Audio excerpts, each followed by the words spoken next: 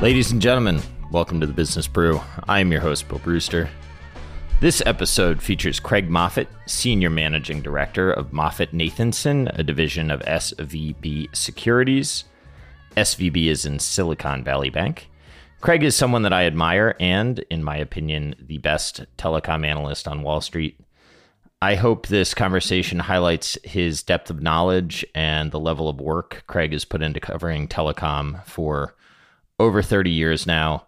I am very grateful to be in the position to interview Craig and hope that you find the conversation as interesting as I did. Big thank you to Evan Lorenz for making this podcast possible via introduction. Thank you, Evan. Though the episode isn't sponsored by them, I'd also like to give a shout out to my longstanding partner, Stream by AlphaSense. Access to their content library, along with interviewing experts on their platform, has helped me get to the place where I could have this conversation. I'd also like to thank DeLupa, which is my perception of a data/modeling company. They have given me access to their platform, and I find it to be very helpful for getting fast access to KPIs that you can click through in Excel, and it links directly to 10Ks. And I think it's a great product if you're at an institution that needs that kind of data. I would highly recommend that you check it out. For the episode disclosures, in the past 12 months, an affiliate of SVB Securities LLC has received compensation for providing non-security services to Comcast Corporation and Verizon Communications Incorporated. As always, none of this is financial advice. All of the information contained in this program is for entertainment purposes only.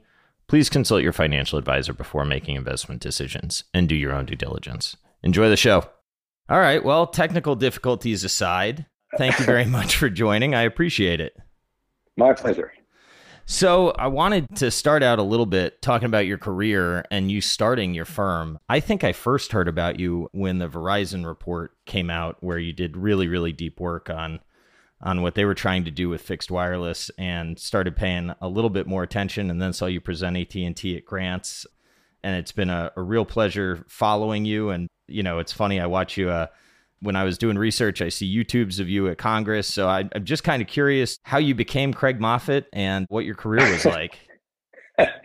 Well, oddly enough, I started my career as an artist, as a painter and sculptor, and then went to graduate school, to business school, thinking that I was going to go into arts administration, to be in the museum business. And then was fascinated and attracted to being a management consultant. I heard Carl Stern, who at the time was a partner and later became the CEO of Boston Consulting Group, speak when I was a freshman in business school, and thought I'd love not just to do what he does, I'd love to be that guy. I really admired who he was and what he was talking about.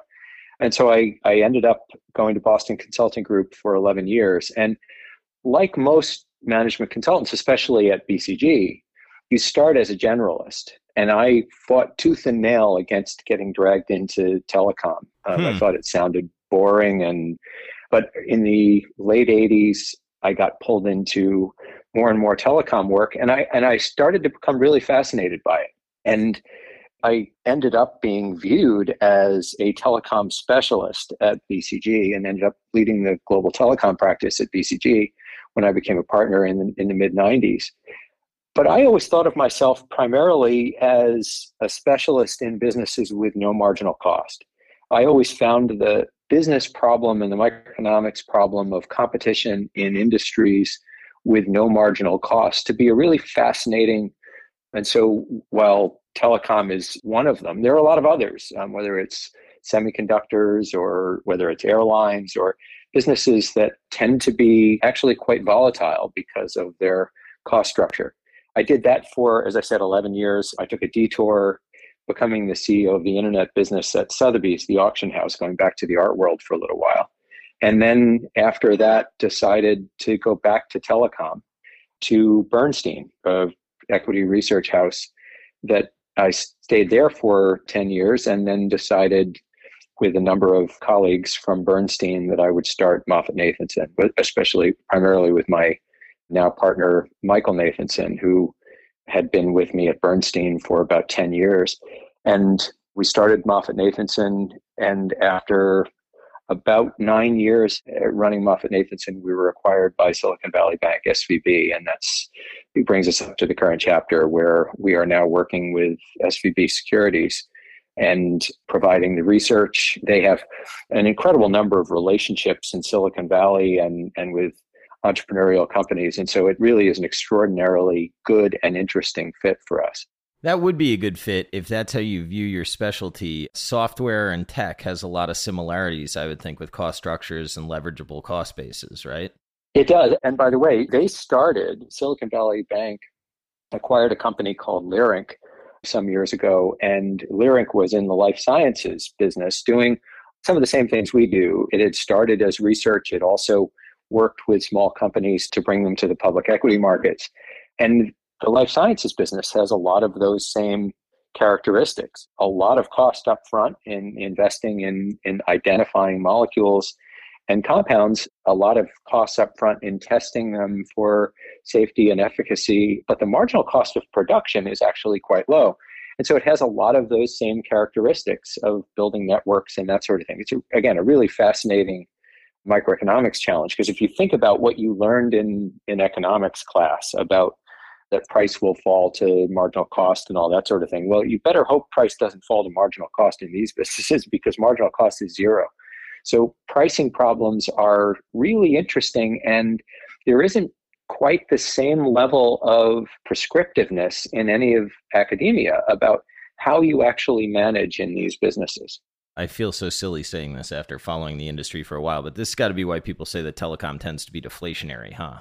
Or in more colorful and less academic sounding language, it's a crappy business. Yeah. It's just really hard to make money in these businesses unless you have something like a somewhat protected monopoly, which you do by patent law in some of these types of businesses.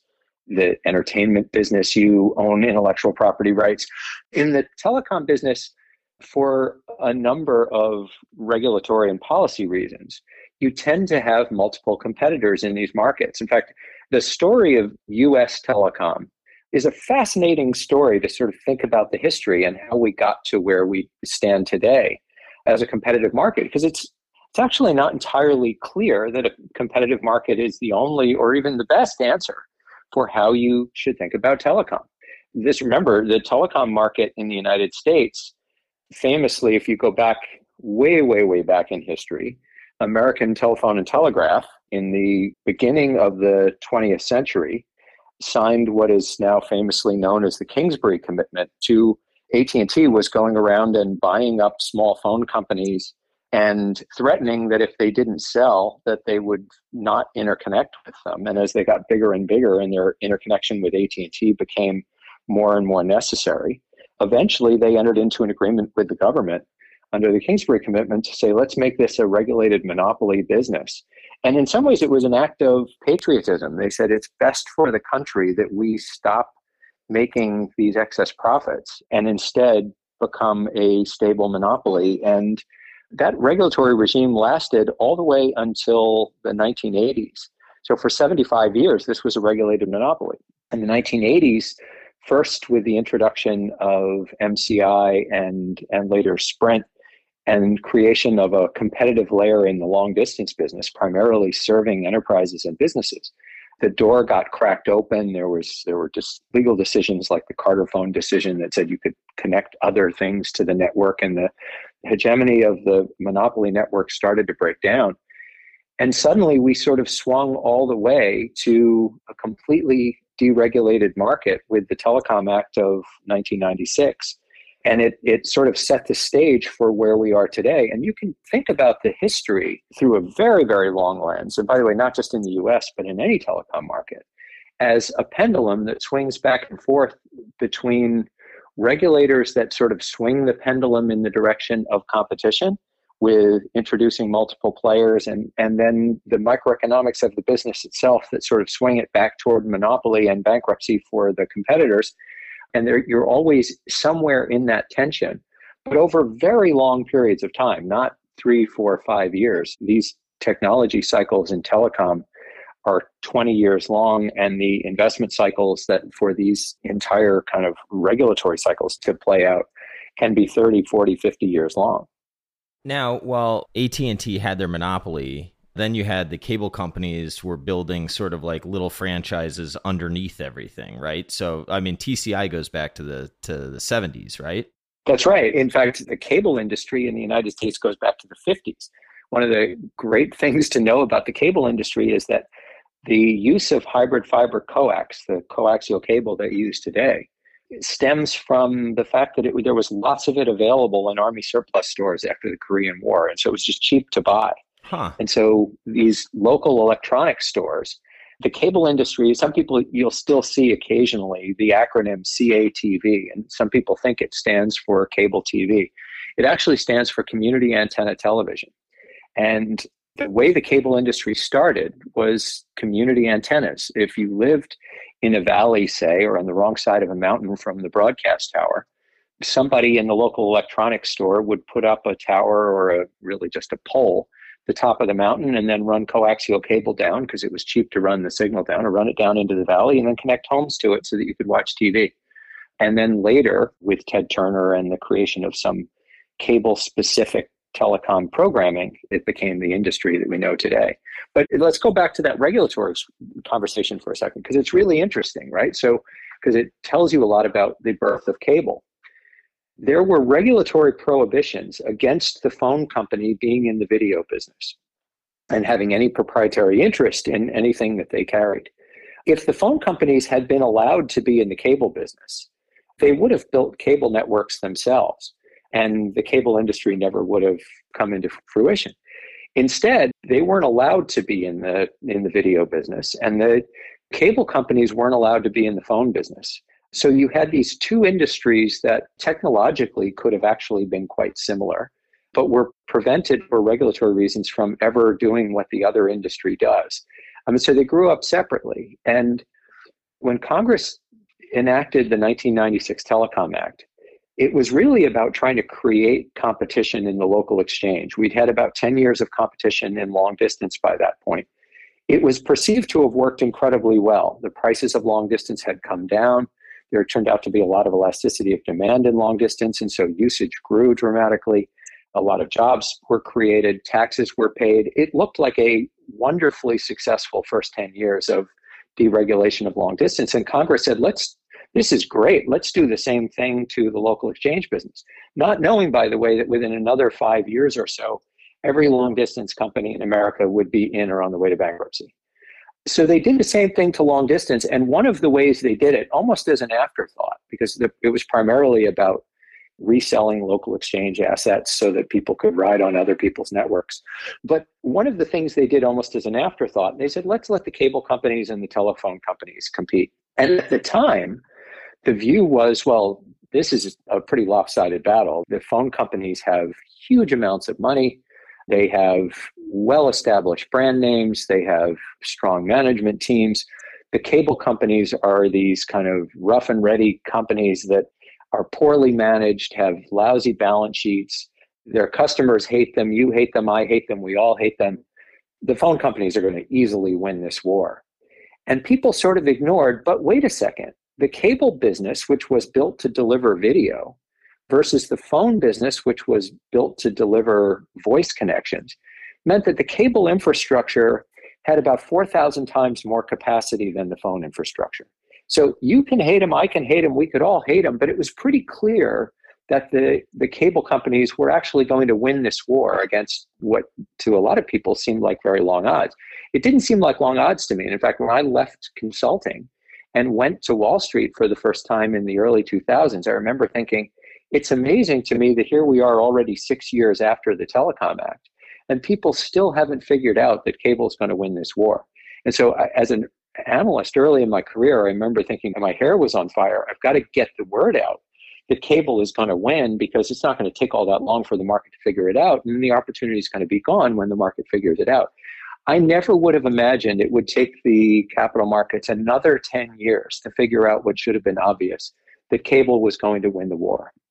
And that the phone companies, again, it was simply a technology question. It was the cable infrastructure had orders of magnitude more capacity than the phone infrastructure. And Again, if the phone companies had been allowed to build a high capacity infrastructure or had any reason to, in order to be in the video business in the 50s and 60s and 70s, they would have, and it never would have been a battle.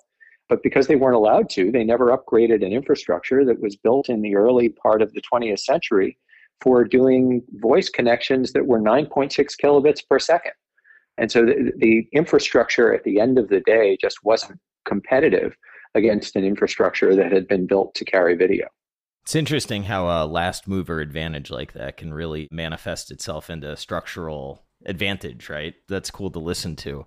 What now, the question that I guess pops up is, why is fiber not the logical next conclusion here? How can cable compete in a world going forward when people are laying fiber, and doesn't that have a lot more capacity? Well, you might have thought so. As it turns out, the cable infrastructure has, perhaps as much by luck as by great foresight, because nobody in the 1950s and 60s, when they started building it, was thinking about the capacity required by fiber networks in 40 years. But as it turns out, the cable infrastructure has turned out to be enormously resilient, to the point that, remember, the cable infrastructure today is not really thought of as coax infrastructure. A lot of people refer to it as HFC, meaning hybrid fiber coax. And I just yesterday had a conversation with Phil McKinney, the CEO of Cable Labs, and he was reminding us that 99.7% of the time that a signal travels across a cable network, it is traveling on fiber. So in reality, a cable network is almost indistinguishable from a fiber to the home network. Either a fiber to the home network eventually has to translate the signal from an optical signal into an electromagnetic signal at what's called an ONT, or an optical networking terminal, at some point in the network. Typically that happens at the side of your house in what's called FTTH, or fiber to the home architecture. In a cable architecture, it happens out at the telephone pole, typically, and it comes in from the node. But you're talking about whether it comes 20 feet or 30 feet through your house, or whether it comes an additional 60 feet to your house. It really doesn't make any difference whatsoever. Functionally, a cable infrastructure and a fiber to the home infrastructure are more or less functionally identical.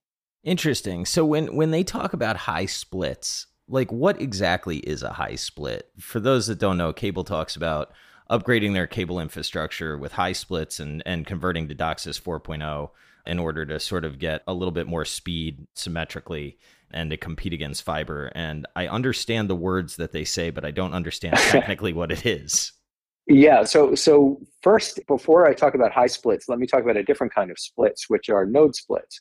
Okay. Because historically, what you would do is, if you had congestion in a neighborhood and the node served, say, 100 homes, to make the math easy, you would split the node, because a cable network is a shared infrastructure. In fact, I'm sure we'll talk about wireless. Cable is in some ways analogous to a wireless network in that it's an RF, or a radio frequency network, that happens to operate inside a wire. So it doesn't need licensed spectrum or anything, but it's still architected as a radio frequency network.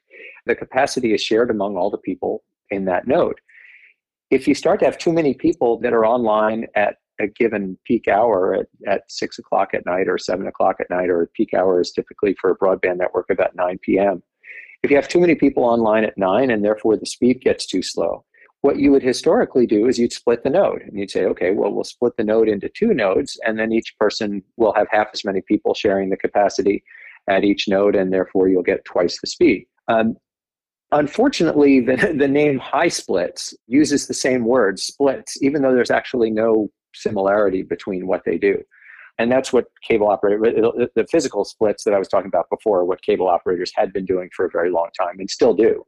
But high splits came along and said, let's think about splitting the frequencies differently, and we'll allocate the frequencies to upstream versus downstream differently. The first part of that is typically that you increase the range of frequencies within the network. So if a typical cable plant was last upgraded to, say, 860 megahertz of capacity, and the cap on the frequency was typically based on what kind of amplifiers you put in to amplify the signal along the way. The first thing you would do is say, let's replace the amplifiers, and instead of passing through signals up to 860 megahertz, let's pass through signals up to 1.8 gigahertz. And of the 860 today, an awful lot of that is still tied up with good old traditional video that hardly anybody uses anymore. Or that's a little of an overstatement. It's not hardly anybody, but far fewer people use traditional linear video than used to. So that spectrum that's allocated to it is less valuably utilized than it used to be. But I may only have 200 megahertz of capacity today allocated to broadband. And suddenly I can, with the high split, I can take that from 200 to, say, 1,000 megahertz of capacity or a gigahertz of capacity or more, even 1.2 gigahertz of capacity allocated to broadband. And so it's a 6x increase in the capacity. And with the advances of what's called DOCSIS 4.0, which is the next generation of DOCSIS. DOCSIS stands for data over cable. That's the interface specification for data over cable. It's been a very long series of technology upgrades to the cable infrastructure. With DOCSIS 4.0, cable plant will be able to deliver 10 gigabits per second, and I can make it symmetrical if I want to. I think there's a belief right now that there's a marketing value in having a symmetrical signal of 10 gigabits symmetrically. It's not entirely clear that's the right answer. At least it's not clear to me, because even though everybody likes to talk about how much upstream usage there is and sending video back upstream and all that sort of thing, the reality is traffic is still very, very skewed downstream to upstream and probably will stay that way for the foreseeable future. So it's not entirely clear the right answer is to have a symmetrical signal. But since fiber typically does that and fiber uses it as a marketing argument in favor of fiber, I suspect it may turn out that cable operators end up doing the same thing and say, let's have a symmetrical signal. But at 10 gigabits per second, it's really hard to look out far enough until you get to maybe holograms in the home to say that there's going to be a need for more than 10 gigabits per second symmetrically. So the cable plant looks like it has a very long and healthy runway in front of it. This is Tom Rutledge's 10G argument, right? I like when he talks about 10G. That cracks me up. Exactly. Well, it's a marketing name that's probably a lot better than DOCSIS 4.0. I don't think DOCSIS 4.0 is going to sell a lot of anything. You know what's interesting about this, as you're saying this, you've got Comcast. So Cable One has completely abandoned video, as far as I can tell, as a strategy. Comcast is going to milk video for whatever margin they can get. Charter, they seem to want to invest in video a little bit for a retention tool. But if they can almost push people out of video, it opens up capacity on the network, which drives more of a value proposition for the higher margin business anyway. And now that we're all streaming, they're kind of serving video, except they're not serving video. Do I have that right? Yeah, that's right. Most operators today are offering an IP version of video for people that use their video app. So you can have either the Xfinity app or you can have the Spectrum app if you're a Charter customer. Spectrum is their trade name, just like Xfinity is Comcast's trade name. Soon Xumo, right? We'll see how that goes. Yes. Yeah, we'll see. That's a sort of a video aggregation service and one that doesn't necessarily have to ride on their own infrastructure. It's more of an extension of something that they've been trying with video aggregation in the past that's sort of in some ways competitive with Roku. And this is a moment of let a thousand flowers bloom is probably a little too optimistic. It's more throw some spaghetti against the wall and see if anything sticks, because I think all of them feel like there is still a role for video to play in our customer relationships. And there are still people that want video. Delivering it the old-fashioned way of a linear lineup of channels with a grid and that sort of thing is probably pretty close to over. And it's still not entirely clear what's going to take its place. People like Roku have built what are essentially gateways to a bunch of apps, but I think most people would argue that the market is crying out for reaggregation in a sensible way. It's frustrating as hell to have to say, wait, is that show on Hulu or is that show on Netflix? Or when we had the trial period for Paramount, did we see it? I can't remember where we saw it. And then you have to Google to try to figure out where it is. And then you have to try to remember your password if you're not logged in. And that ugly experience is, I think, something that everybody is aware is not a terribly good experience, but nobody is really willing to compromise their own strategic position in order to make it better for customers. So everybody is still arguing and battling over trying to be the one that gets to capture a bigger slice of what is, I think now, self-evidently a smaller and smaller and smaller pie. I may be in the minority here, but I think that Comcast's Xfinity product is excellent. But, like everyone, I don't like to pay the rental fees. So they ended up pushing me into some beta stream product they have that's absolutely horrible. And it's like, I don't understand why they don't just maybe cut price a little bit on what I think is maybe the best product in the market and drive adoption that way. But what do I know? Yeah, Comcast likes to fancy itself a technology company. And to give them credit where credit is due, as I said, people love to hate their cable company. So saying anything good about cable, usually you're taking a bit of a risk. But Comcast has actually developed some very good products along the way. And part of the problem is trying to figure out which horse do they really want to ride and push. I would have thought Comcast, by virtue of the fact that they owned NBC, was going to be the last of the cable companies to sort of let video go. It's turned out not to be the case at all. I think as you described with Charter actually has retained video customers much more successfully than Comcast has. And it's not that they've had a better strategy to retain it, it's that they've tried and Comcast hasn't. Comcast came to the conclusion a while back that if customers wanted to leave the traditional video ecosystem and go somewhere else, Comcast was not going to try to convince them that they were wrong. Comcast was going to try to help them with offering them the best answer they could for how do you make it a better experience. There used to be this view in the cable world that broadband churn would be lower if it was tied to video and if you were also a video subscriber. Comcast, I remember about 4 years ago or 5 years ago, it was certainly pre-pandemic, told me once, in retrospect, why did we think that trying to convince people to keep a video product that they really didn't want was going to be good for the relationship? And I thought that was actually a pretty evolved and sensible way to look at it. Yeah, that is.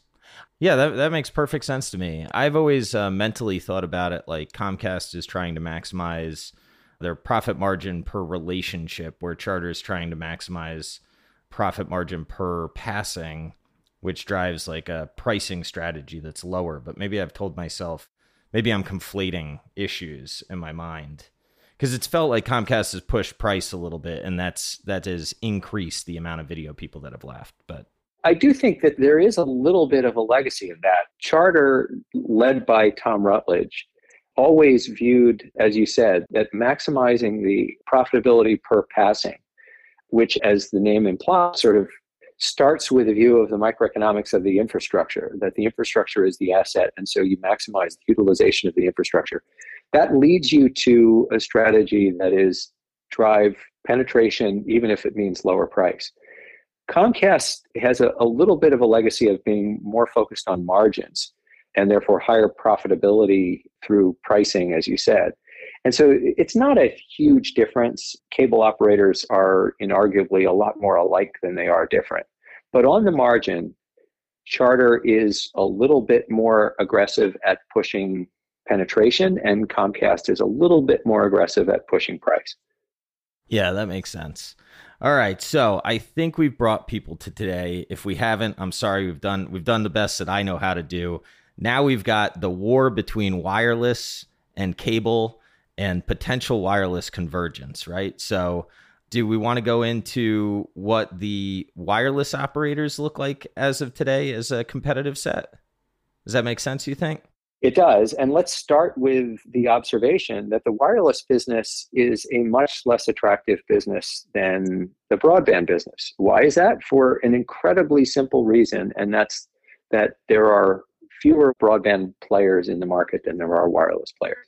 At the end of the day, it is simply about the number of competitors in a business. The microeconomics of both businesses are pretty much the same, right? It's the marginal cost of moving around electrons, which in any case is almost zero. They're both reasonably high capital intensity. You could argue that the broadband business tends to be more capital intensive upfront and a little bit less operating costs going forward. Wireless skews a little bit lower capital intensity to get started and a little more capital intensity to be sustained. But those are, again, on the margin. Mostly, these are telecom businesses with low marginal costs. What makes the wireless business less attractive is that we've always had a regulatory structure that keeps a lot of wireless players in the market, beating each other's brains out. And so it's much harder to make money. Now we've gotten to a point where the cosmetics over that were that the wireless business was growing very, very fast. So for 40 years, the wireless business kept growing from what was originally going to be just a little niche product to eventually it was going to be available in most major dense markets, to maybe it wasn't just going to be dense markets, maybe it was going to be available out in the suburbs as well, to maybe it was going to be available almost everywhere, to it's ubiquitous. Maybe it's not just a business product, but it's going to be everybody. And eventually it got to the point where now it's a pretty saturated market and it's not really a growth market anymore. So you've got 3 players after the merger of T-Mobile and Sprint, down from 4 to 3. Some speculation and debate about whether Dish Network will emerge as a wireless player. We can talk about them in a bit. So now you've got a 3-player market, whereas in broadband, you typically had a 1-player market, and the debate is whether those individual markets are going to go from 1 player to 2, but it's still not the wireless market where there's 3. So the wireless operators are now trying to figure out, okay, well, where do we go? They spent gobs of money buying spectrum for 5G with the expectation that all these gee-whizzy 5G functions and applications were going to emerge that were going to unlock all kinds of new value. People would talk about driverless cars and Internet of Things with millions of connections for smart cities and smart traffic lights that would control traffic flow and all these kind of 5G stories, none of which have really materialized. And Verizon spent $50 billion buying C-band spectrum. That's $50 billion with a B to buy C-band spectrum. Imagine a company where you spend $50 billion and the next morning, no one changes their revenue forecast by 1 penny because you just bought an asset for $50 billion. Sounds a little like Facebook. For different reasons. Yeah, exactly. Yeah, that's right. So now Verizon is sitting on top of the C-band spectrum that they bought. It's pretty clear it's not going to generate a particularly meaningful amount of incremental revenue. And so the question is, what do you do with it? T-Mobile is sitting on top of a ton of 2.5 gigahertz spectrum that they got in the Sprint deal. They also are thinking they, in retrospect, got a much better price on it. They didn't have to spend $50 billion to get it. In fact, buying all of Sprint was less than what Verizon spent on just the C-band spectrum. T-Mobile got a very good deal in retrospect. But T-Mobile is looking at the same thing of excess capacity. And so they first started looking at the broadband market as a way to use some excess capacity. It's important to remember that a broadband customer, that is in this case a household, because wireless operates at the individual customer level and broadband operates at the household level. But a broadband household uses about 50 to 70 times more data than a wireless phone subscriber does. And yet they only generate about 20% more revenue. So on a revenue per bit basis, fixed wireless broadband, or serving the wireless broadband market, generates about 1/50th as much revenue per bit as wireless does. So it is so unattractive economically on a relative basis that you would only do it if you were just awash in excess capacity and you couldn't think of anything else to use your capacity for. As it turns out, that's sort of the case today, but it's not clear it's going to stay the case, which is why people have a very skeptical perspective, I would say, I certainly do, about how long is the runway for using wireless spectrum for broadband. It's just a very inefficient way to deliver broadband and a very costly way to use capacity. They will do it, but probably not in urban areas, because the growth in wireless usage, which has been 35% compound annual growth rate as long as anybody can remember, means that the amount of traffic on the network, even if you weren't adding a single subscriber, would double every couple of years. And so even if you think, well, I have 20 times more capacity than I had before, that may sound like a lot, but you'll burn through that in about 5-6 years. And so you can't allocate all that much capacity to fixed wireless broadband in denser, more urban markets. At the edges of the network in rural America, it may actually be possible that you've got a pretty long runway. And so I think fixed wireless broadband will turn out to be pretty much a rural product. And it'll have a real place in the landscape, I think, in rural America. And that happens to be where arguably the greatest need is anyway. But it's going to eat cable's lunch, and it's going to be the way that you finally get to say goodbye to your cable company. Probably not. It's probably too much to ask of fixed wireless broadband because, again, the economics just don't really support that. So my understanding, and please correct me if I'm wrong, but is T-Mobile is leaning into 2.5 gig spectrum, right? And that's right. That sacrifices speed, but you gain penetration through things like leaves, rain, whatever. AT&T and Verizon seem to be more focused on millimeter wave, which has problems getting through things like leaves and rain, but you can potentially, in theory, have a much faster connection. Is that accurate? Yeah, that's mostly accurate. So it's let's go back to the basic physics of wireless, which are that the lower the frequency, the further the signal propagates. Low frequencies in the old days used to be thought of as anything under 1 gigahertz spectrum. So think of 600 megahertz spectrum or 700 megahertz spectrum, which were spectrum bands that were used for broadcast television. They were assigned by the FCC in the 1950s. In fact, they go way back to the 1930s in radio.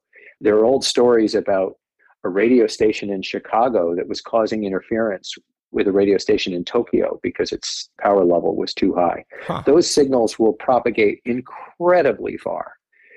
And that's where wireless first started. Wireless first started in the 800 megahertz band, or the 800 and 900 megahertz band in the very early days of experimental wireless, because those signals will propagate incredibly far, and therefore they're pretty cheap for getting coverage. In fact, old fogies like me are old enough to remember the days that a market, Baltimore was actually the first wireless market, could only handle one phone call at a time. And so if you actually had a button on your phone, it was usually the size of a suitcase, that would tell you when the other person in the market had made their call and was finished, and so that the market was available for you to make a call. And so those early days of propagation, and that spectrum was given away to the phone companies in the 1970s because nobody thought there was real value to it. And so they thought, well, maybe these guys will be able to do something with it. Let's give that spectrum away, and maybe they'll create a product that has some niche application for connecting people wirelessly instead of with wires. And the rest, as they say, is history. Those signals are good for rural areas. Eventually, we ran out of that kind of spectrum, and mid-band spectrum was thought of as a compromise. Mid-band spectrum was between 1 gigahertz and 2 gigahertz in the old days. And you thought, well, it's not as good as low-band spectrum. It doesn't propagate as far. But in urban areas, in order to be able to have multiple people making calls at once, first they figured out multiplexing, but also they sectorized antennas. But a big part of the answer was just turn down the power on the antenna and make the radius smaller, and then have multiple antennas so that people within the radius, if it's a smaller radius area or a smaller area covered in radio propagation around the tower, you have fewer people sharing it and therefore more capacity, and you can handle more people in the city simultaneously connecting. Similar to a node split. Yeah, exactly. Yeah. Exactly the same. And so if you're going to turn down the power and not have a particularly long radiation from the cell anyway, there's no reason to have spectrum that could propagate really far. Why spend extra for a spectrum that could propagate further than you're going to let it propagate anyway? So the mid-band spectrum became a good compromise of, well, it's cheaper, there's more of it, and we don't need it to propagate all that far anyway. So the thinking became mid-band spectrum for cities and low-band spectrum for rural. By the way, T-Mobile didn't have any low-band spectrum, so they were urban only. They only had mid-band spectrum because they had not been part of the giveaways of spectrum in the 1970s that got Verizon and AT&T started in what were then different brand names, of course. They weren't Verizon and AT&T yet. When Sprint had a bunch of 2.5 gigahertz spectrum that ultimately is now what T-Mobile has, 2.5 was thought to be such high frequency spectrum that it wasn't really useful for anything. And so it wasn't terribly commercially valuable. when they were developing the specs for 5G, mostly in Europe and Asia, this is now well before any of the companies started rolling out equipment. This is 10 years before the 5G cycle started and people were developing the specs. Part of the goal was, well, it's got to be an order of magnitude faster than what we've had before, or no one will care. So how do we get really fast 5G? Well, the answer was, I don't want to get too techie here, but we were already getting reasonably close to the theoretical limits of Shannon's law, which is the bits per hertz. Most of the capacity gains we've had in wireless over the last 20 years have come from simply what's called spectrum reuse, which is cell splitting, as you said, analogous to node splitting, and then narrowing beams and what's called MIMO and things. And so the view was, well, one way we can actually get more capacity is just throw lots of spectrum at the problem. So if we historically engineered around spectrum blocks that were 20 megahertz wide, because that's what had been the kinds of block widths that were available in most low and mid-band ranges, what if we wanted to design around block widths that were 800 megahertz wide? Well, if I've got 40 times wider block widths, I'm going to get 40 times higher speed. But where am I going to find block widths that are that large? Certainly not in low and mid-band, because that spectrum has been used for 50 years for all kinds of things. So I can try to find a little rifle shot here and say CBRS or citizens band radio, or, when you used to have like the truckers and things like that signaling to each other. A lot of those markets have died. And so you repurpose the spectrum, you find some spectrum here, you find some spectrum there. But pretty much all that spectrum has been spoken for years in all kinds of different industries and then government functions and national defense and things. So you had to go to incredibly high frequencies where no one was doing anything because no one thought there was any value to the spectrum. I used to use the analogy of, I'm here in New York, the famous building that tragically John Lennon was shot in front of is called, the apartment building's called the Dakota. It got its name because the joke at the time it was being built in the 1800s was, it's so far from the city, it might as well be in Dakota.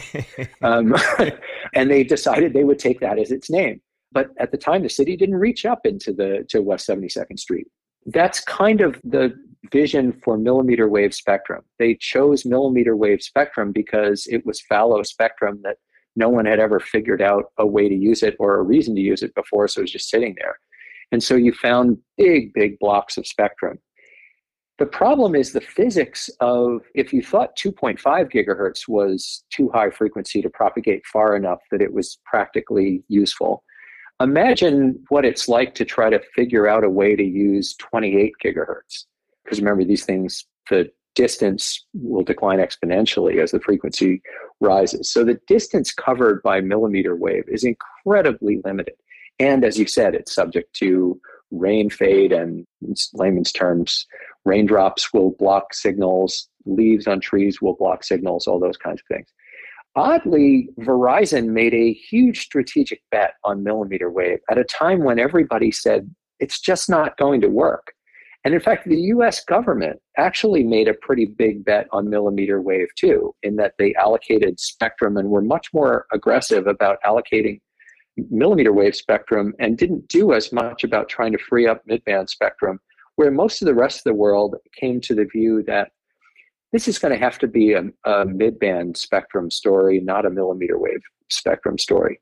Today, you'll hear mid-band as called sub-6, meaning anything less than 6 gigahertz is considered mid-band. So in essence, once they started talking about millimeter wave, which was so high frequency, they had to change the nomenclature for mid-band and say, well, if I'm talking about 6 gigahertz 10 years ago would have been thought of as ridiculously high frequency spectrum. But now that I'm in a conversation about 28 and 39 gigahertz, 6 doesn't sound that high anymore. So let's call that mid-band now. And let's just, instead of mid-band being 1 to 2 gigahertz, let's say that mid-band is anything between 1 and 6. Well, as anybody listening to this podcast will immediately recognize, I hope, just because you change the name doesn't mean you change the physics. The physics are still the physics. Yeah. So these things still don't propagate very well. Millimeter wave propagates terribly. And I think it's now become clear, yeah, you may be able to build networks based on millimeter wave in arenas and stadiums and in convention centers and train stations and airports and things where it's pretty well contained and you can have, they're pretty short distances and you can aim them really well and all that sort of thing. But realistically, millimeter wave is not going to play a terribly large role in what an individual's experience is, because it would just be too expensive to build a millimeter wave network. The density would need to be insane. Exactly. You'd have to have cell sites, literally multiple cell sites at every single block, on every single block of every single city. And by the way, there may be some downtown areas where the economics of that are good enough that you actually do it in downtown Manhattan or inside the Loop in Chicago, but there's very few of those. Yeah, that makes sense. And so most of the time, you're not going to be using millimeter wave. And so, it's a really interesting strategic moment for Verizon, because I think a lot of Verizon's troubles today are a function of having made this enormously aggressive strategic commitment to millimeter wave. AT&T was off wandering around in the woods doing all these goofball things with media, which ended terribly, as everyone knows, buying DirecTV and buying Time Warner. And Verizon, in some ways, strategically made exactly the right bet, which was, let's not go off and do goofball media stuff. Let's stick to our knitting and our history as the best network. And so they got the big strategic thing right, which was don't go off and diversify. But then they got the execution exactly wrong, and they made a giant bet on millimeter wave and blew it. And T-Mobile made the bet on midband, in part because they had it. And so as they did the merger with Sprint had this giant trove of 2.5 that, as I said, used to be thought of as very high frequency spectrum. But suddenly in the conversation of midband goes all the way up to 2.6, it's thought of as lower midband today. It's still expensive to deploy. We still need much higher density than you would need for what used to be thought of as midband. But it's got a really large block width. They've got a lot of it. It's pretty much everywhere, and they just bought some to fill in. And so it's a really good strategic asset. And by the way, when Verizon spent that $50 billion on C-band is 3.7 gigahertz versus T-Mobile's 2.5 gigahertz. That may not sound like a big difference, but it's a huge difference. The propagation advantage of 2.5 is much better than the propagation of the C-band. And so it will cost Verizon, and AT&T also operates primarily, its primary 5G midband spectrum band will be C-band as well. They will both have to spend vastly more money than T-Mobile. And even then, I think it is fairly clear that T-Mobile will have much better network coverage by virtue of the physics of the spectrum band that they operate in. And so when we say T-Mobile is, as we enter 5G, positioned to have the best network and also the lowest prices, it's not a question of they've done a better job at densifying the network or their engineers have done better at this or that or the other thing. It's simple physics. The physics of the spectrum band that they own, that is the backbone of the T-Mobile story, those are better physics for what they're trying to do than the physics of what Verizon has.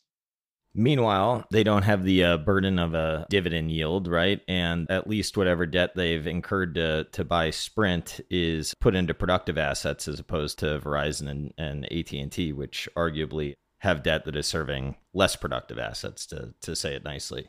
It's a huge difference. Verizon and AT&T are very levered companies. And let's go back to some long history. In some ways, having done this now I've been involved in the telecom industry for 33 years or something. One of the things that you see that recurs globally in telecom is they tend to be very slow growth businesses. They tend to pay very high dividends. The idea that phone companies are major dividend payers shouldn't actually be obvious based on any characteristic of their business, but it was perfectly obvious and sensible for that 75-year period that I was talking about when they were regulated monopolies. And so by sheer dint of history, they are big dividend paying companies, and that's the expectation for them.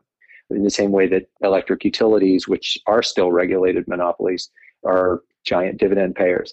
So they are big dividend payers, and with slow growth and high dividends and big capital investment requirements like buying the C-band spectrum that I described, you tend to get heavier and heavier and heavier debt burdens on these companies over time. And it gets harder and harder and harder to sustain the dividend and to service the debt as the debt levels get higher and higher. So you go through these cycles that we've seen in Europe over now 30 or 40 years. We've started to see in Asia in some markets, and now we've seen in the US where AT&T, for example, cut its dividend a year and a half ago and then suddenly tries to make the case, well, now that we've cut the dividend, we're a growth company and blah, blah, blah, blah, blah. But give it a little time and you're right back to the conversations about these heavily indebted companies with big dividend burdens that are back to having to entertain cutting the dividend because the economics are just really punishing over the long term for these kinds of companies. And a company like T-Mobile that has never had that legacy of having to pay a massive dividend has a huge advantage in much greater flexibility. Now, to compound the competitive set that AT&T and Verizon are facing, and I'm somewhat excluding T-Mobile from this because I think that they have a little bit more capability to compete on price, but you've got the MVNO that the cable companies have, so they're selling wireless plans at what appear to me to be quite cheap prices relative to what your standard wireless plan is, right? That's exactly right. And I think there's this narrative that people love to entertain because it sounds like it's sort of armchair game theory of, well, the phone companies the wireless companies are entering fixed wireless broadband and the cable companies are therefore entering the wireless market and it's tit for tat and they're trying to signal to blah, blah, blah, blah, blah. All that's a bunch of nonsense. There is no complex game theory going on here. It is simple. The wireless companies, as I described before, are looking at the broadband market because they can do it with excess capacity and they think they can make some money at it. And to be fair, they do kind of hedge their bets against what if the world does go in the direction of bundled offerings and a converged offering of wireless and broadband. And I'll come back to that and the microeconomic logic of that in a second. But the cable operators are looking at it in much the same way. They can make money in wireless. It's kind of amazing, right? The MVNO, which stands for Mobile Virtual Network Operator, meaning it's just a fancy way of saying they buy capacity from Verizon and resell it under their own brand name. The MVNO dates back to 2011 when Comcast and what was then Time Warner Cable and Bright House all did a deal with Verizon that sold Verizon some spectrum. And as part of the deal, they got an agreement to be able to resell Verizon service. And that deal sat fallow for about 5 years. And then around 2016, the cable operators finally entered the wireless market. And I think most people are sort of dismissive of cable wireless because it's quote unquote just an MVNO. I mean, after all, you're just reselling Verizon service. So it's a kind of a low margin service. Again, going back to the basic premise of telecom, which is high fixed, low variable cost. An MVNO is not that. An MVNO is high variable cost because you're paying for each gigabyte that you use under a wholesale agreement with Verizon. So the cost structure doesn't really allow you to be super competitive and blah, blah, blah. Well, guess what? That's not the way the cable operators think of their business, and it's not really the right way for investors or observers to think about their business. The cable operators actually have a real advantage here, which is that their ground infrastructure, terrestrial infrastructure, gives them a cost advantage that can potentially mean they won't just be bit players in the wireless market. Give them time and they could actually win in the wireless market and be the dominant wireless providers in the United States. And I know that's very counterintuitive to most people, but remember that a wireless network, the old adage is that a wireless network is 90% wires, and that you have these wireless endpoints, the radios propagate radially, but as soon as it hits the tower, it drops onto a wired network. Well, as you get denser and denser and move toward 5G, that wireless network that used to be 90% wires is going to be 95% wires. And the wired part of the network is where the real costs are. And therefore, whoever has the advantaged cost structure of the terrestrial network ultimately wins. And the cable operators have the densest and largest terrestrial network of any of the players here. So their strategy was initially, let's do a hybrid Wi-Fi cellular network and let's offload as much traffic onto Wi-Fi as we can. Now, already every cellular customer in America offloads most of their traffic onto Wi-Fi. You're on your Wi-Fi network at home, and so your iPhone is sending traffic over Wi-Fi at home, and it's doing it at school, and it's doing it at Starbucks, and what have you. A typical Verizon customer might send, say, 75% of the monthly traffic on that device over Wi-Fi and only 25% over the cellular network. Comcast already sends over 90% of the traffic over Wi-Fi and only about 7 or 8% of the traffic over the cellular network. So if you really think about what their marginal costs are, which is just what do they pay Verizon for that piece that they send over the cellular network, because what's sent over Wi-Fi is essentially free to them, it's already a fraction of what you would have thought based on if it were just a regular MVNO. So they already have a much better cost structure than most people think, and therefore they're able to offer a pricing structure that, as you described, is really cheap, and it's a very competitive product. Interestingly, they actually even beat Verizon in most network performance tests because it is exactly Verizon's network in coverage, and it's exactly Verizon's network in speed wherever it's running on Verizon, but it actually runs faster than Verizon's network when it's on Wi-Fi in some of these places. And so you get a network that it is essentially, in fact, it's not just essentially, it is Verizon's network, but even better. And you get it much cheaper than even Verizon can sell it because, again, it's not that Verizon doesn't have low enough marginal cost to sell it. They could sell it lower marginal cost if they wanted, but they can't cut their price on it. If you're Verizon, you can't cut your prices and still support your dividend and your debt. So you're sort of stuck in this rock and a hard place. And the cable operators are just getting started because they're going to start moving more and more traffic onto CBRS, citizen band radio spectrum that they bought when essentially the FCC said we don't need CBRS service anymore. And so let's reclaim that spectrum. It kept the name CBRS, but let's reclaim that spectrum and use it for something else. And they sold it at auction, and now it's going to be used for wireless service. And the cable operators bought a bunch of it. It's adjacent to a lot of unlicensed spectrum. So they have a big, big block of spectrum between what they bought for what are called PAL license or preferred access priority licenses and the unlicensed spectrum. So they now have a big block of mid-band spectrum. And they'll do what are called strand-mounted small cells, where very, very cheap to hang these things wherever you have aerial plant strung between telephone poles. Very cheap to hang these radios and offload traffic that would otherwise go on the Verizon network that you'd have to pay for. And instead, just take it over cable's own network and keep lowering your costs more and more and more. And some of that cost advantage they will translate into their own profitability, and some of that cost advantage they will translate into lower prices to take more and more market share. And I think the cable operators are just getting started in the wireless market. And there's still this perception in the capital markets that this is just a sort of, I call it almost a hobby for the cable operators, because again, it's viewed as, well, it's just an MVNO, and what I'm really worried about is the growth rate of broadband is slowing down. And so cable is sort of yesterday's news, and it's blah, blah, blah. And I think the market is grossly underestimating the runway in front of the cable operators in the wireless market.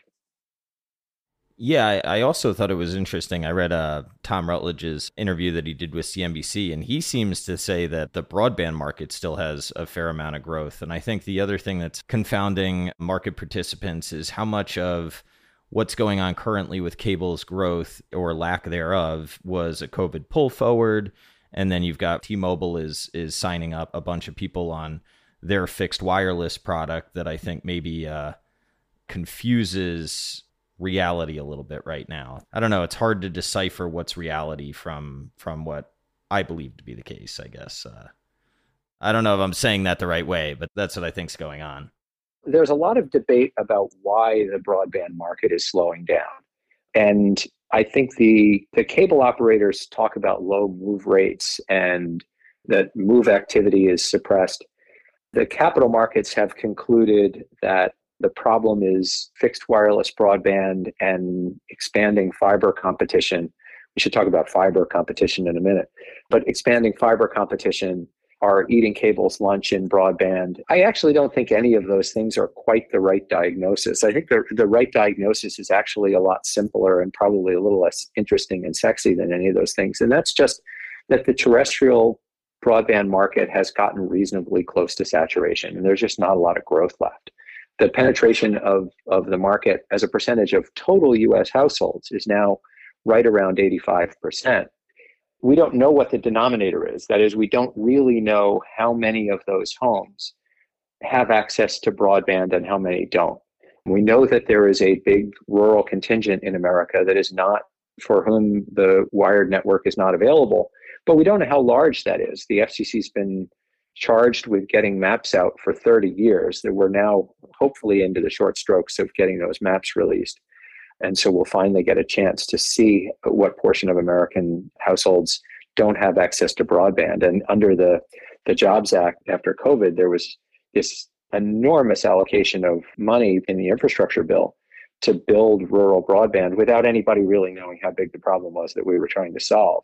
My intuition is we may have allocated way more money than is actually going to be needed to solve the problem, but we'll find out. But it's whatever that number is, we're probably pretty close to saturation in the parts of the country that actually do have access to broadband, such that there's just not going to be a lot of growth left. And it's not this terrifying story of, oh my God, cable operators are suddenly getting killed by X, Y, or Z. It's just, it has become a mature product. There's still going to be some pricing growth left in it, like in almost any other product, but it's not going to be a unit growth story anymore. If the cable operators didn't have wireless, I think that would be a fairly glum forecast, I guess. But they actually do have wireless. And I used to describe if video was sort of act one for the cable operators. And there was this moment in kind of circa 2006, 2007, when the market was obsessed with the idea that, oh my God, the cable operators are going to lose their video and cable is dead. There was this wonderfully poetic bear thesis for cable called The Twilight of the Gatekeepers that was about how cord cutting, which wasn't yet called cord cutting, was going to kill the cable operators. And remember, that goes all the way back to 2006 or so. And it took people a while to figure out, oh, wait a second. Cable operators aren't media companies. Cable operators are infrastructure providers, and they've got the winning infrastructure. And the broadband business is going to turn out to be a much better business than the video business ever was. That became really clear, and the cable stocks were off to the races and had an incredible decade as investments. I think the market's going through that same kind of crisis of confidence again of, oh my God, Act Two, which was broadband, is now over. Time to leave theater.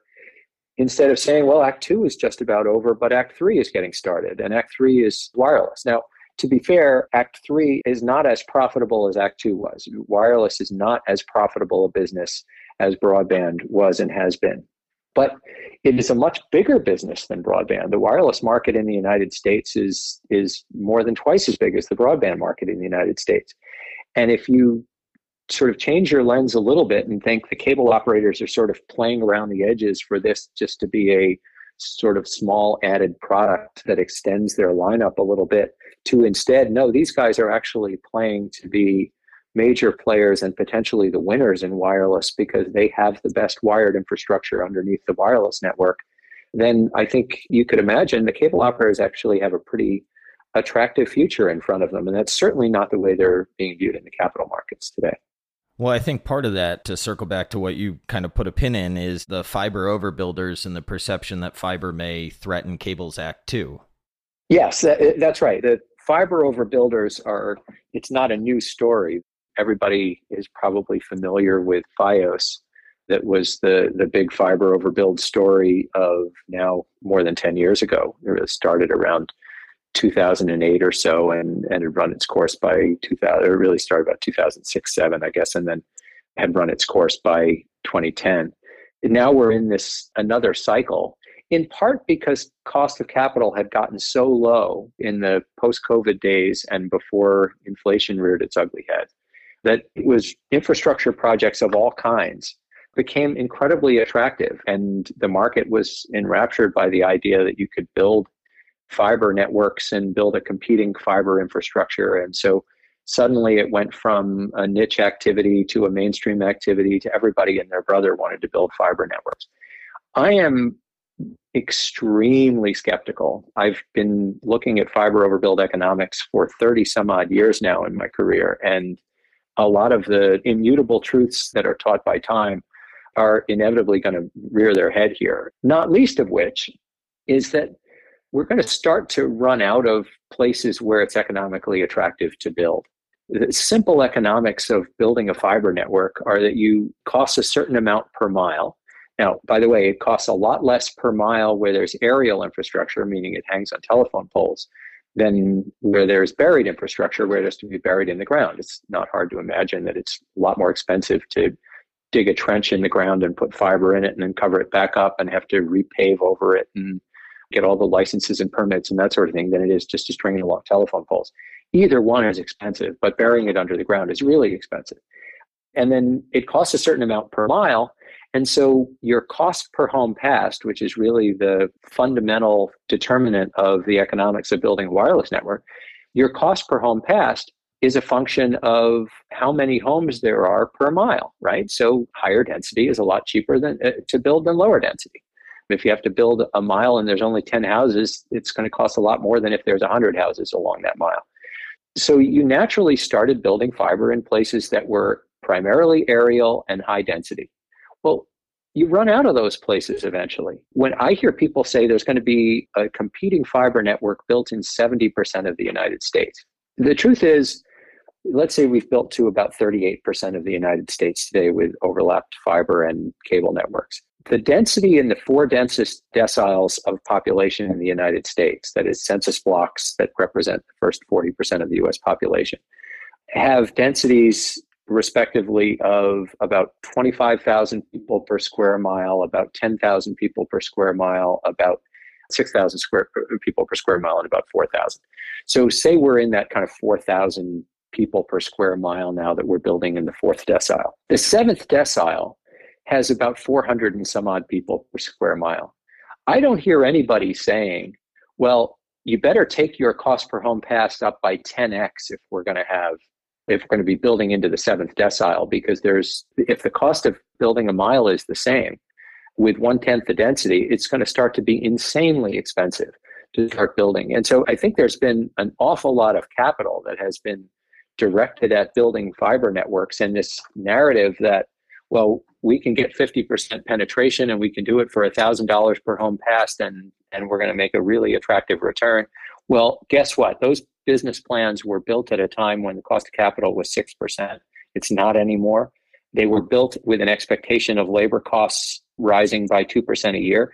They're rising at 10%, where there were no equipment supply chain challenges of getting bucket trucks and what have you to build these networks.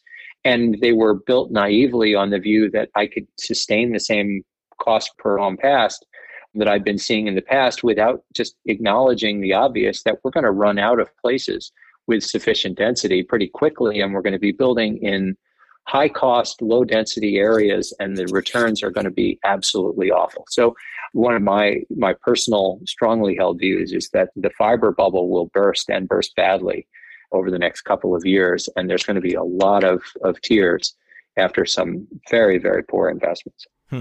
Can we talk about what Altice is doing real quick? Because I am confounded. Are they overbuilding themselves? They are, and it's really hard for most people in the industry and for me to understand why. They've never articulated a very clear vision for why. So remember, they have a European legacy. Altice NV started as a company in Europe. They have a Portugal technology arm, and they overbuilt in Portugal. They're primarily French, or were primarily French, and bought SFR and the wireless company in France, and they have cable assets in Europe. So they brought some of that European expertise, if you will, to the US market when they bought what had been Cablevision and another cable operator called Suddenlink, and put them together as Altice, and committed to overbuilding themselves with fiber. Part of the argument was that it would be a lower cost network to operate, and I don't think anybody would argue that that's not correct. It will be a lower cost network to operate. The question is, how much lower? Is it sufficiently lower that it earns a return on the capital to overbuild yourself? And the answer is almost certainly not even close. You'll save some money, but in the grand scheme of things, you're not going to save enough that it's going to make all that much difference. Certainly not going to pay for overbuilding your own network. And they have made the argument that overbuilding their network will mean that they have faster growth and higher market share than they would otherwise have. And there's no real evidence for why that would be the case. Because again, unless you believe that the capability of a fiber network is just simply greater than the capability of a cable network, and while that may intuitively resonate with some people, the evidence suggests it's just not the case. You have this obvious problem of how in God's name are you going to earn a return on all the money that you're spending to overbuild your own network? And why are you doing it? And they've never really articulated any clear evidence for why it's a good idea. And the inefficiency that comes from running two plants. I mean, I think I saw they have like 13% penetration on the fiber product. It's like, okay, well now it seems to me that both plants are inefficient currently. And I don't know. I'd always known that they wanted to go to fiber as an end state. Any interview that you read or somebody that you ask, it's pretty evident that they liked fiber, but I did not understand that this would be the strategy. And I don't know, it's shocking to see what happened to that stock. And they bought it much higher, right? So I think they must have thought that they were right, but... Well, their strategy wasn't only building fiber. And in some ways, it's a Icarus story of flying a little too close to the sun, I suppose. Their strategy, they used to call it, with no small measure of hubris, the Altice way, was in some ways pretty simple financial engineering, right? It was buy a company, slash the costs, raise the prices, start buying back stock, get the stock price up by buying back stock more and more and more. And it worked pretty well in France until it didn't. And then it became clear they had cut too far and raised prices too much, and it all came crashing down. And of course, they bought Cablevision and Suddenlink in the United States before it came crashing down in France. And so there was still some view, well, now we're going to apply the Altice way to the US market. And they bought Cablevision, and especially Cablevision was the much larger of the two assets. Known, I think, for most people as Long Island's cable market in the US, but it's not just Long Island, it's also a lot of New York City. It's just people tend to have a very Manhattan-centric view, and it's sort of New York City ex-Manhattan. It's the outer boroughs. But they slashed costs, they raised prices, and it worked for a little while until it didn't. And now I think they are setting about the very difficult work of having to clean up some of the mess that they themselves made by pushing prices too aggressively and cutting costs too aggressively. I don't have a particularly cataclysmic view of what's going to happen. I think they just still have a lot of work in front of them. It's still, at the end of the day, a pretty good asset, but it's going to be a very difficult slog to fix, especially the pricing problem that they have created. They have just pushed their pricing for broadband much too far too fast relative to the competitive market that they're in. And it has created, I think, a real overhang for them. The other problem, and this is not unique to Altice in any way, and that is the other problem they have is that it's a very levered stock. And so rising interest rates have worked against all levered stocks. Remember that as the stock price falls, the leverage stays, or the debt stays the same. The equity slice on top gets smaller and smaller and smaller. And therefore, the equity gets more and more and more volatile and gets more and more sensitive, exponentially more sensitive to further changes in interest rates if it work against you. And so in some ways, that's been as much the story at Altice as anything else, is that levered stocks have just gotten killed in this market because the cost of capital says all multiples come down. And if the debt pile doesn't change, and it hasn't, then what's left is for the equity to shrink. And when the equity is just a thin slice of capital on top of a big pile of debt, it suddenly becomes incredibly volatile. Yeah, it's been wild to watch. I think it definitely caught me off guard. When Charter got a little expensive, I sort of traded into Altice, and thankfully I got out and back into Charter. I think I'm just going to stick with management teams that I sort of am aligned with from here on out. Yeah, that's right. I mean, Charter has a heavily levered capital structure as well. So they also have a lot of exposure to changes in interest rates, irrespective of anything that's going on at the company specifically. They're just like levered companies. You are exposed to changes in prevailing interest rates and the rise of the 10-year note, right? But operationally, I think Charter is quite a strong company, and certainly much stronger and in a much stronger position than Altice. And that's in large part because they have priced their broadband services much more judiciously than Altice has over the last 7 or 8 years. Yeah, indeed. Well, I am out of my allotted time with you, but I want to thank you very much for coming on. You put a lot of research out. Some of it I'm fortunate enough to see, and I hope that I have reciprocated some value to you, and that I'm certain that the people that listen understand why you have the reputation that you have as an analyst. And if anybody has listened to this and is interested in subscribing to your research, where would they go to find you and what you do? Well, first of all, I really appreciate those kind words. And you can go to MoffettNathanson.com. That's MoffettNathanson.com. We are, as I said, a part of Silicon Valley Bank, or SVB Securities. But you can go to MoffettNathanson.com, and then you can find on the website ways to inquire about subscription. And I really appreciate the kind words, because our business was built on the idea that if we did good enough research, and if we hired people with enough experience and insight, that we could create research that people actually wanted to pay for, which, as obvious as that sounds, is not actually the way the research business historically worked. And so it's very much about providing research that our subscribers value enough that they think it's worth paying for. And so I appreciate those kind words. Yeah, well, I mean them, man. It's been a pleasure talking to you. And are you going to be at Liberty next week? Yes, I will be at Liberty. And so I look forward to meeting you in person. And I want to thank you for doing this, Bill. It was a pleasure. I really enjoyed the conversation. All right. Sounds good, Craig. Have a good one. See you next week, and we'll chat soon. Terrific. You too.